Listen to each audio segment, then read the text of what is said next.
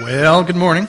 If you have your Bibles, go ahead and grab them at this point and turn with me to Genesis chapter 1. It should be easy to find in your Bibles. Just open it, and there it is. Genesis chapter 1, the very first book of the Bible. This is where we're going to be, at least to get started for today. We'll find our way into Genesis chapter 2 as well. So Genesis 1 and 2 is where we're going to be. We are in the midst of a series called Clouded, talking about the fog of sexuality in our culture and related issues. And this morning we find ourselves on part 6. I want to thank Gary for filling in for me and doing such a wonderful job talking about the subject of singleness last Sunday. If you happen to miss that sermon, you can find it on our website, or if you have iTunes, you can find it at Grace Bible Church there. A wonderful sermon. I really recommend it. Pass it along. So I hope you're there. Genesis chapter 1 and chapter 2 is where we're going to be. Let's pray, and we'll dive right in.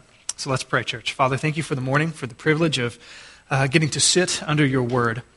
Lord, we pray that you would help our hearts to be open to hear what you would have for us as we continue to talk about issues related to sexuality, things that are near and dear to every single one of us and that matter. You have spoken clearly in your word on these subjects, and we want to submit ourselves to you for our good and for our joy and for your glory, because anything that you tell us to do, any prohibition you give to us, is because you created us to know you and to love you and to obey you, and you created this world with purpose and order and meaning, and we want to fall in line with that, those of us who have placed our faith in Jesus. And so we pray that you would help us to do that better as a result of looking into your word today, and as the result of my words. And so would you be among us? Holy Spirit, would you convict? Would you encourage? Would you strengthen? Would you illuminate our hearts and our minds so that we might be obedient followers of Christ? We thank you for the morning and for the chance to look into your word. We ask that you would be with us in the name of Jesus. And all of God's people together said, Amen. Amen. I want to begin this morning with an email that my brother-in-law showed us last time he was up here in Illinois, and he passed it along, and he was sharing this email with me, and the title of the email, it's just a short article, is this: 12 Things That Men Do Differently Than Women. So 12 things, according to this little email that my brother-in-law shared with me, 12 things that men do differently than women. So I like to just share these 12 things with you to get us rolling this morning. First of all, as it relates to nicknames. If Laura, Kate, and Sarah go out for lunch, they will call each other Laura, Kate, and Sarah. If Mike, Davis, and John go out to lunch, they will affectionately refer to one another as Fat Boy, Stupid Head, and Numb Knuckle. As it relates to eating out, when the bill arrives, Mike, Dave, and John will each throw in a $20 bill, even though they know the total is only $32.50. None of them will actually have anything smaller, and none of them will actually admit that they want change back. When the girls get their bill, out comes the pocket calculators. As it relates to money, a man will pay $2 for a $1 item that he needs. A woman will pay $1 for a $2 item that she doesn't need but is on sale. Bathrooms. A man has 6 items in his bathroom. Can you name them? A toothbrush, toothpaste, razor, shampoo, soap, and of course a towel. The average number of items in the typical woman's bathroom is 337. And a man would not be able to identify more than 20 of these items. As it relates to arguments, a woman has the last word in any argument. Anything a man says after that is actually the beginning of a new argument. Word to the wise, man. As it relates to the future, a woman worries about the future until she gets a husband. A man never worries about the future until he gets a wife. Success.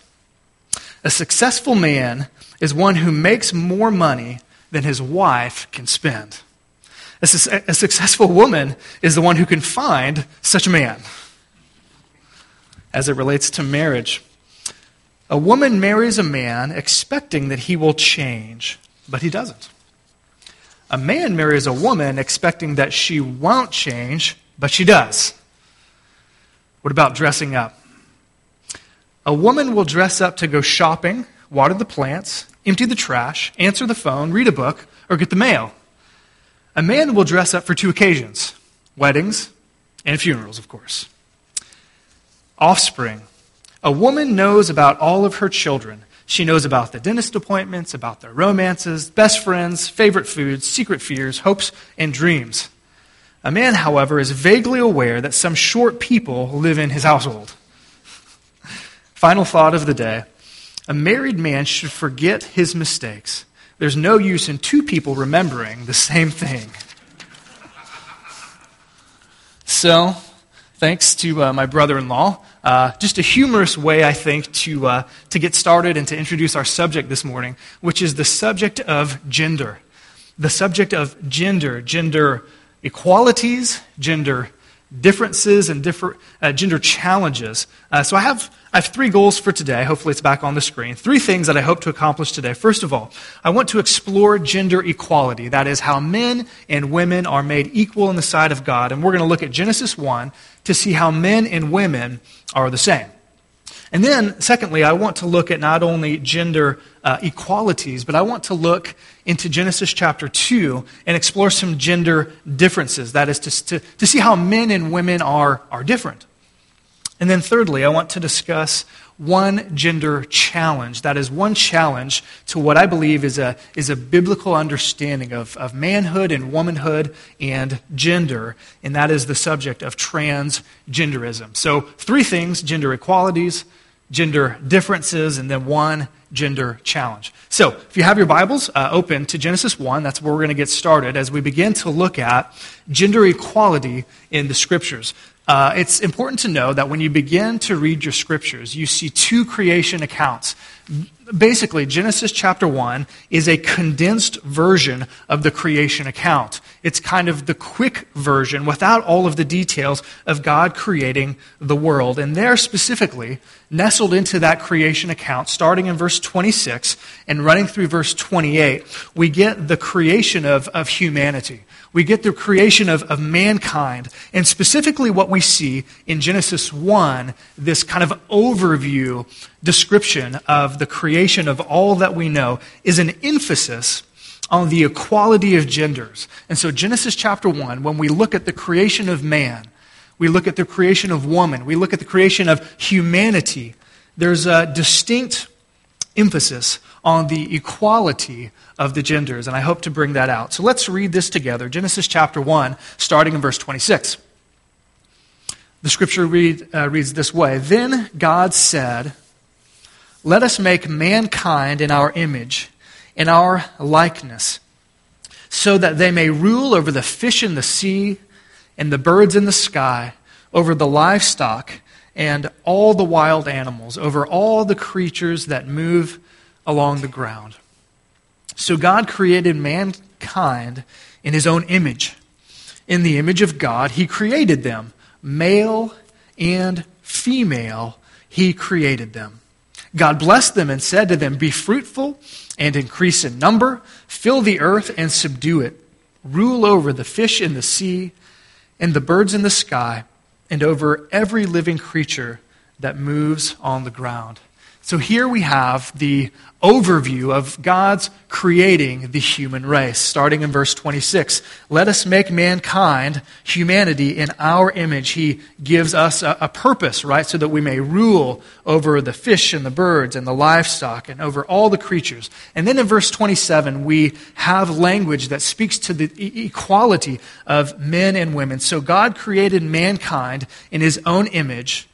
And then he reiterates that in verse 27. In the image of God, he created them. He wants us to know that all of humanity, right, that every single human being is reflective of God's own image. And then there's the distinction at the tail end of verse 27. Male and female, he created them.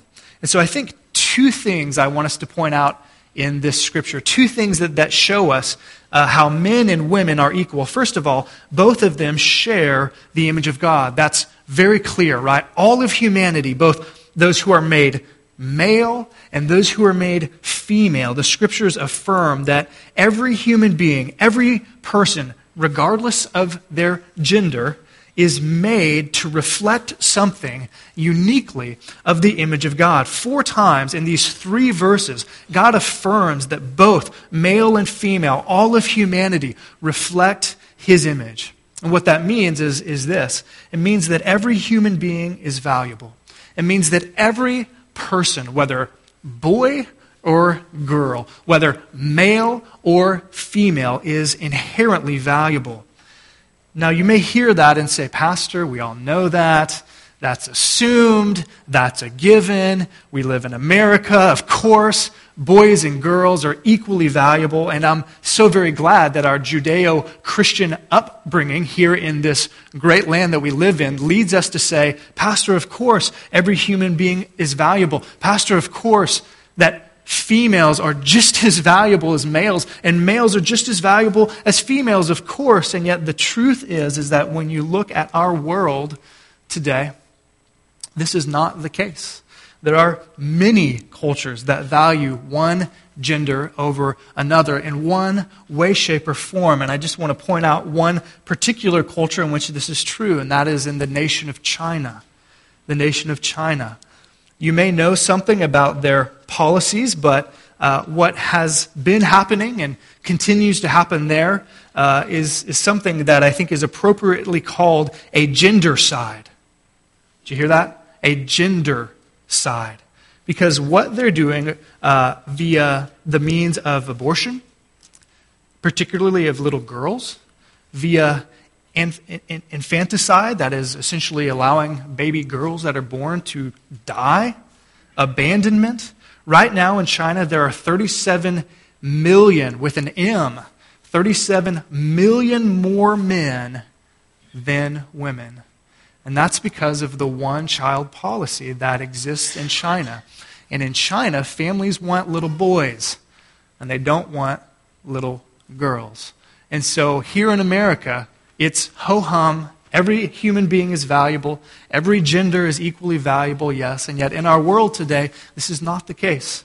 This is not the case. And so we as Christians hold a biblical standard of gender, and we fight, and we adopt, and we create orphanages, and we help in places like this when little girls are less valuable than little boys. Secondly, not only do both male and female share the image of God, secondly, both of us, male and female, we share equal responsibility from God. This is clear in Genesis 1, that both male and female, God gives commands. They're to be fruitful. They're to increase in number. They're supposed to rule over creation as God's vice regents, if you will. Both men and women are responsible to God. And what that means is this. It means that every human being is not only responsible to God, but is savable. That is, we all share responsibility to God. We all break that responsibility. We all fall short of that. And that is why the Scripture affirms in Galatians 3 and in other places that both men and women come to the cross on equal footing, right? We all come to Jesus to be saved, regardless of if we're men or women. And I could share with you other religions in the world where this is not the case. But here I just want to focus on gender equality.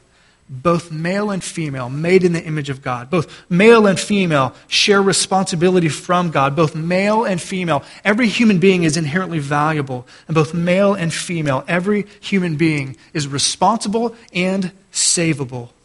And so we see in this little text, these 3 verses, a heavy emphasis on the equality between genders. And yet we must not miss the fact that in verse 27, God created humanity in his own image. In the image of God, he created them, all of humanity, but he made humanity male and he made humanity female. Even in a section that emphasizes equality, God clearly creates 2 different sexes. It's a simple observation, yet it's an important foundation as we think about gender equality, gender differences. He creates 2 different sexes, male and female, embedded in the very biology of the race. Male and female, he created them.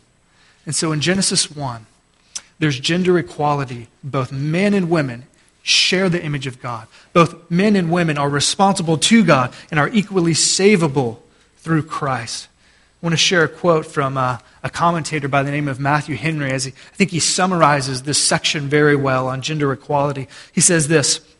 He says, Eve was not taken out of Adam's head to top him, neither out of his feet to be trampled on by him, but out of his side to be equal with him, under his arm to be protected by him, and near his heart to be loved by him. And so there's gender equality in Genesis 1. As we move along into Genesis chapter 2, we see a bigger picture. We get more details about the creation of everything that we know, and specifically about the creation of mankind, about the creation of Adam, the creation of Eve, the creation of this first marriage. And if Genesis 1 emphasizes gender equality, then as we move into Genesis chapter 2, then what we see is that Genesis chapter 2 actually emphasizes gender distinctions, gender differences, particularly as it relates to the role of men and women in the marriage relationship, the most fundamental and unique relationship that God has created. And so if you have your Bibles open, just flip one page over and move with me to Genesis chapter 2 as we look at gender differences. I was visiting a few days ago, or maybe a few weeks ago at this point, I don't know exactly when it was, with Jamie and Lori Wilson. And Jamie shared with me a joke, and I want to share it with you because it was good. And the joke goes something like this. God had created Adam, and Adam is walking in the cool of the day, and he's having a conversation with God, and he's named all the animals, monkeys, lions, elephants, right? He's named all the animals, and not a companion, not a helper has been found for him. And so he's having this conversation with God, explaining to him that he feels a bit lonely, and there's really no one else, nothing else like him in all of creation. And God says, be in good cheer, okay? Be encouraged, because I'm going to create for you a helper. I'm going to create for you a helper. And this helper, this woman that I'm going to take and make from your very flesh and from your very bone, she's going to be a wonderful gift of God. She will do anything that you want. She will go anywhere that you want her to go. She will cook for you. She will clean for you. She will do your laundry. She'll clean the bathrooms. And she won't ever complain. She won't ever give her opinion. She won't ever talk back to you. In fact, there'll be your relationship will be wonderful. And she's going to be a great helper. And Adam said, that sounds really good. But one thing, God, what's it going to cost? What's it going to cost me? And God says, well, it's just going to cost you an arm and a leg. So Adam thought about it a little bit. He said, well, I've got 2 arms and I've got 2 legs. And he thought to himself, well, the price is kind of high. And so he went back to God and he said, well, God, that sounds good, but what can I get for a rib?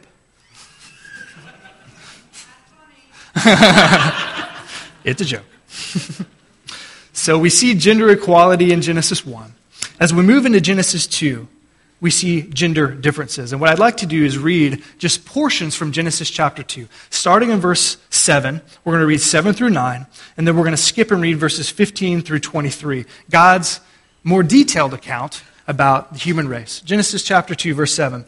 Then the Lord God formed a man from the dust of the earth and breathed into his nostrils the breath of life, and the man became a living being.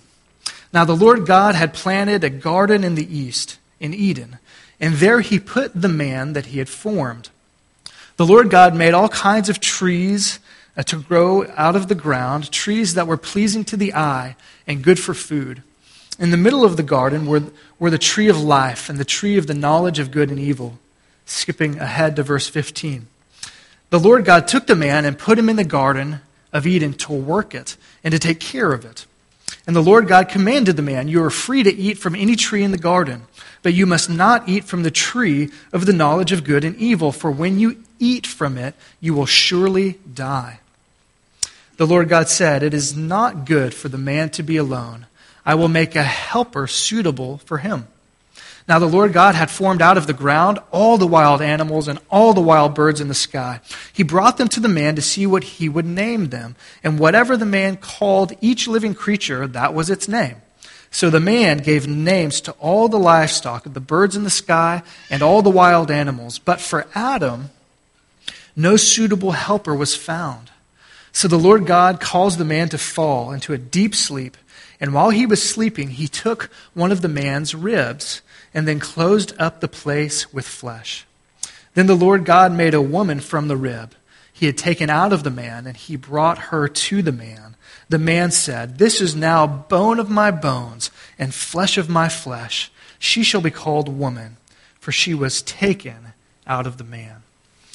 So we don't have time to work our way through and talk about all the details here, but what I want to show you is several observations that from this creation account in Genesis 2 that I think highlights the gender distinctions, the gender differences as it relates to the husband and the wife in this newly formed marriage. Some observations can be made that I think highlights Adam's God-given leadership role. I'm just going to walk through these. They should be up on the screen. Number one, first of all, God creates Adam first in verse 7.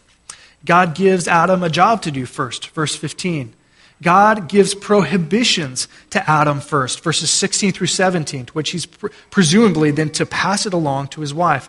Verse 4, Eve is called a helper, verse 18. Number 5, Adam, he names the animals and he names his wife, verse 19 through 23.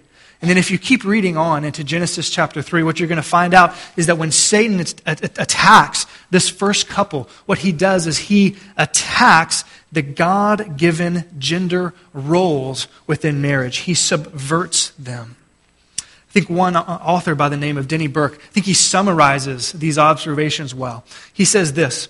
He says, as image bearers, man and woman would have different vocations in their calling as vice-regent and rulers. These different assignments, which are rooted in God's good creation, do nothing to undermine the fundamental equalities enumerated above, the ones that we just talked about in Genesis 1. But they are nevertheless differences, and they do involve a hierarchical ordering of roles between the first man and woman. Man and woman are equal in their essence as divine image bearers, but they are unequal in their roles. The first Adam acts as the leader in his first marriage, and Eve is called to follow his leadership. And so we see in Genesis 2, in particular as it relates to the marriage, gender differences. And what we see is that as we read through the rest of the Bible, in particular the New Testament, it fleshes out this leadership in two areas. It fleshes out the leadership, first of all, in the home, and then second of all, in the church. We've spent extensive time in former sermons talking about male and female differences, both in the church and in the home. So I've created this hopefully little chart, which we'll get up soon, that I think is a nice summary of what the New Testament teaches, the fundamental role distinctions. So first of all, in the home, what we have is both a role and several responsibilities that the New Testament teaches for both husband and wife in this sacred marriage. So the husband's role, you could call it that of head. We get that from Ephesians chapter 5. What that means essentially is that he is to lead in the marriage. He has authority and responsibility to lead the relationship in a God-honoring way. So he's called the head. What are the husband's roles? 4 things, really. One, he's to love. That is, he's supposed to love his wife as Christ loved the church. He's to serve her. Verse 25, as Christ served the church. He's to sanctify her. That is, he is to help her grow in complete holiness. Verse 26 and 27. And he's supposed to care for her as Christ cares for the church. Verse 28 and 30. So the husband's role is that of head. His responsibilities are those 4 things. What about the wife? Well, you could say that her role could be summarized as that of helper. Genesis 2, verse 18. That essentially means that she supports her husband in leading the marriage in a God-honoring way. So if that's her role, what's the responsibilities? Well, I would submit to you a threefold responsibilities from the New Testament. First of all, she's to love her husband. Titus chapter 2.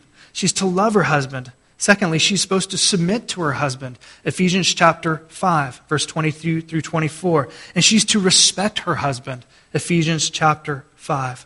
So that's what male-female distinctions look like in the home. What does it look like in the church? Just a couple quick statements about what this looks like in the church. We've seen the differences in the home, but in the church, the primary teaching and leadership of the church, that is, qualified, God-called men, are supposed to be male. We see that in 1 Timothy 3, other places, that the elders in the church are supposed to be men who are responsible for doctrine and leading the church in a God-honoring way. They're called by God and they're qualified. What that means is that women are to exercise their gifts, their full array of gifts, under that qualified male leadership. 1 Timothy 2, 1 Corinthians 11. I can give you more details here. But what we see is this picture of both equality in Genesis 1 and distinction, differences in Genesis 2 and 3. So there's equality, and yet there's also differences. What I want to do now for the remainder of our time, we've looked at gender equality and gender differences, but I want to look at just one more topic, one more gender, I call it a gender challenge. That is a cultural, I want to call it a phenomenon, but something that's increasingly in the headlines, something that we are increasingly facing as Christians. It's a challenge to how we view gender biblically, both equality and differences. And it's the challenge of what I will call transgenderism. Transgenderism. We'll talk about what that means in just a second. I want to share with you a quick story to introduce the subject. It was probably now 2 or 3 weeks ago, but we were in our nightly routine. I think it was a school night, so the kids were getting their bath, and maybe all three were in the bathtub. I'm not exactly sure, but I know Piper was definitely in the bathtub, and they're playing and squirting and having fun and doing everything kids do in a bath. Getting clean, maybe, I don't know. But they're having fun in their bathtub. And Piper, my second one, just really out of the blue. I was working on this sermon, it was on my mind, and just kind of completely out of the blue, she said, "Dad, I wish I was a boy." Caught me off guard. "Dad, I wish I was a boy." And I said, "Well, why is that, dear? Why do you say that?" She goes, "Well, because I want to wiggle my insert boy part here when I go pee-pee." And I thought, oh, that's good. That's funny. And I didn't know what to say, so I didn't say anything. But it's a funny story to illustrate this really culturally sensitive topic, the topic of transgender and transgenderism. As we look at all that's going on in our culture, questions about gender abound. Questions about gender abound in our culture, increasingly so. Questions that maybe we've never even thought of. Questions like this: who or what determines what gender we are? You ever thought about that question? Who or what determines what gender we are? It's a question that's being asked. Number 2, is gender a spectrum, or is it a state? That is, are you male, or are you female, or are you somewhere in between?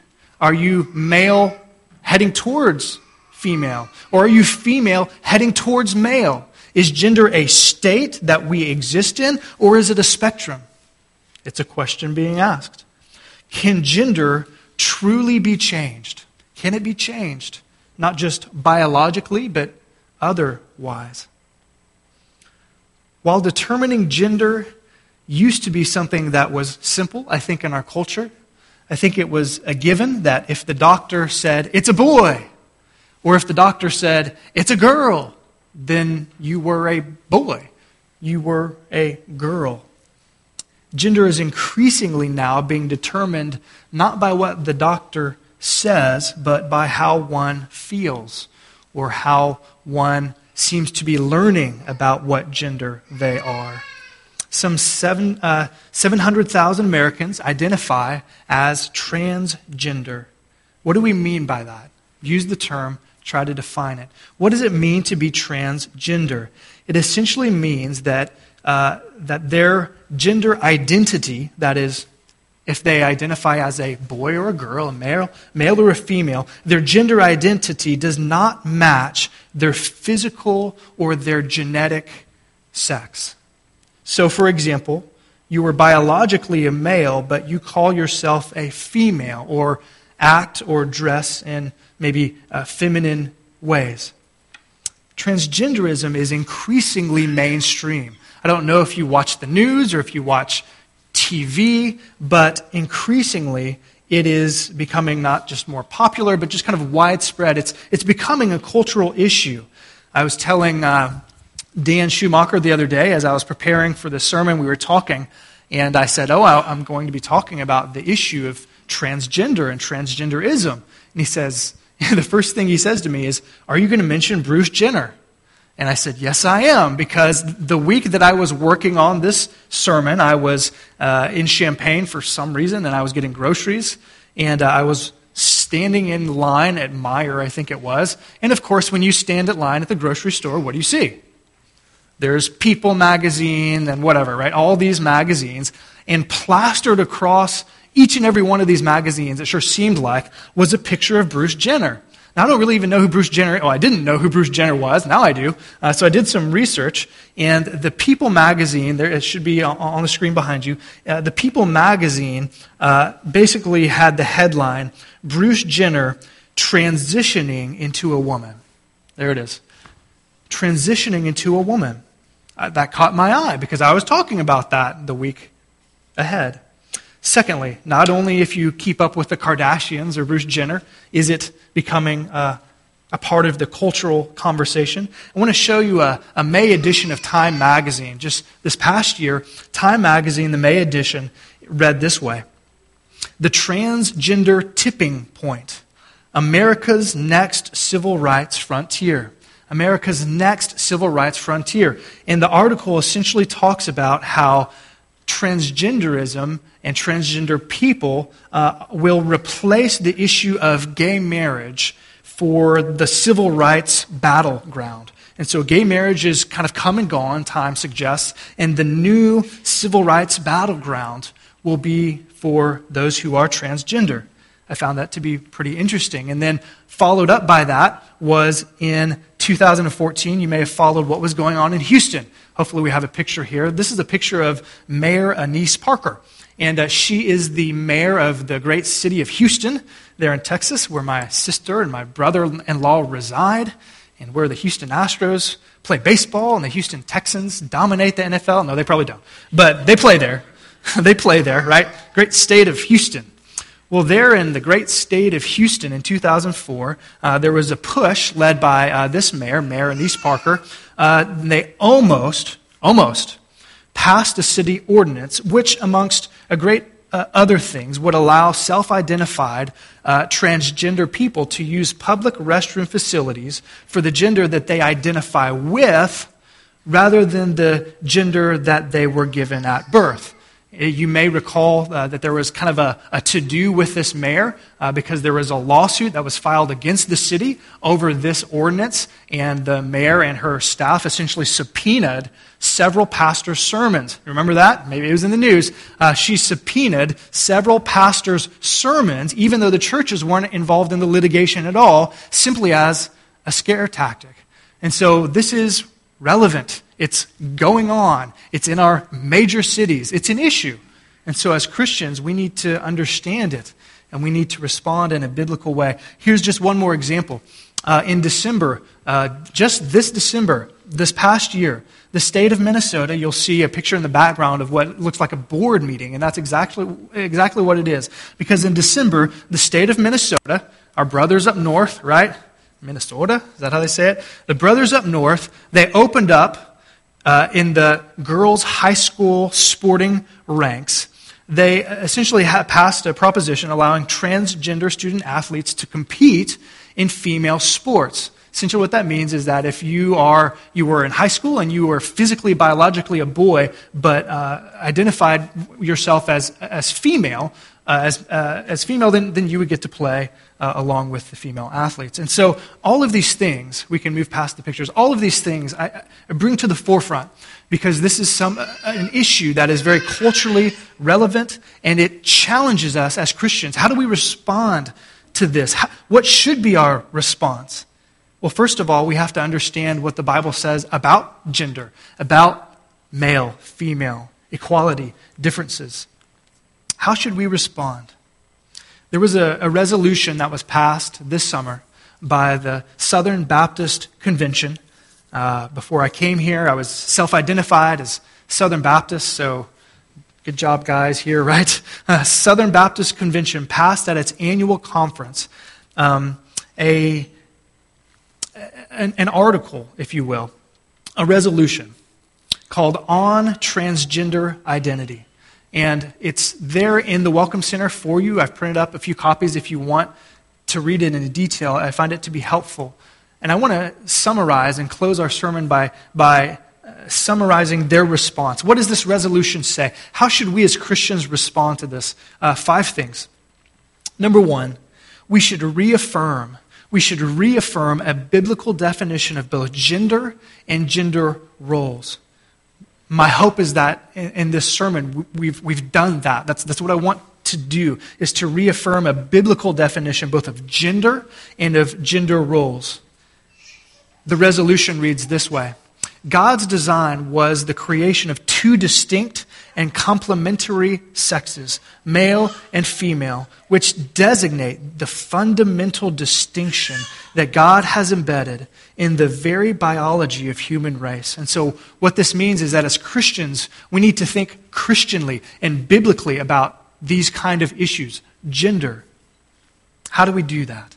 Number 2, not only should we reaffirm what we believe the Bible teaches, but secondly, we should grieve. We should grieve over the reality of a broken world and a yet-to-be redeemed world. I quote them, "We grieve the reality of human fallenness, which can result in such biological manifestations as intersexuality or psychological manifestations as gender identity confusion. And we point all people to the hope of the redemption of our bodies in Christ." What we mean is this: not only should we just reaffirm biblical definitions of gender and gender roles and beat people over the head with it with our Bibles, we should reaffirm it, but we should do it with humility and with grace and with love and with a grieving, broken heart over the reality in which many people live. It has to be a very difficult thing to be biologically male and to feel like you're female, or vice versa. And so we don't come to it with a heavy stick, just looking to beat people over the head with it. We come brokenhearted over a fallen world. Number 3, we should treat them with love and compassion, like everybody, like anybody we meet. We treat people who are transgender with love and with compassion. Quote, that we love our transgender neighbors, that we seek their good always, and we regard our transgender neighbors as image bearers of the God Almighty, and therefore we condemn acts of abuse or bullying committed against them. And so we stand with them that they, like every human being, is worthy of respect and of not being abused physically, verbally, emotionally. We stand with them for their good. Number 4, we oppose the agenda. And I quote, "We oppose efforts to alter one's bodily identity, that is through cross-sex hormone therapy or gender reassignment surgery, to refashion it to conform with one's perceived gender identity.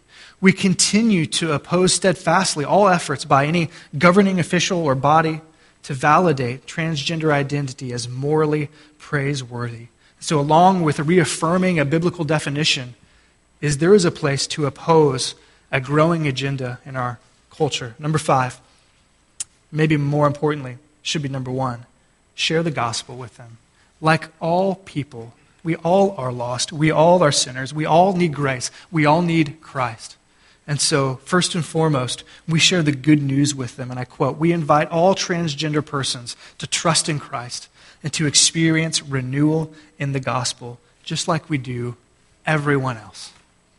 May God give us grace to respond in grace and in truth, as our Lord Jesus Christ, according to John 1, was characterized by both grace and by truth.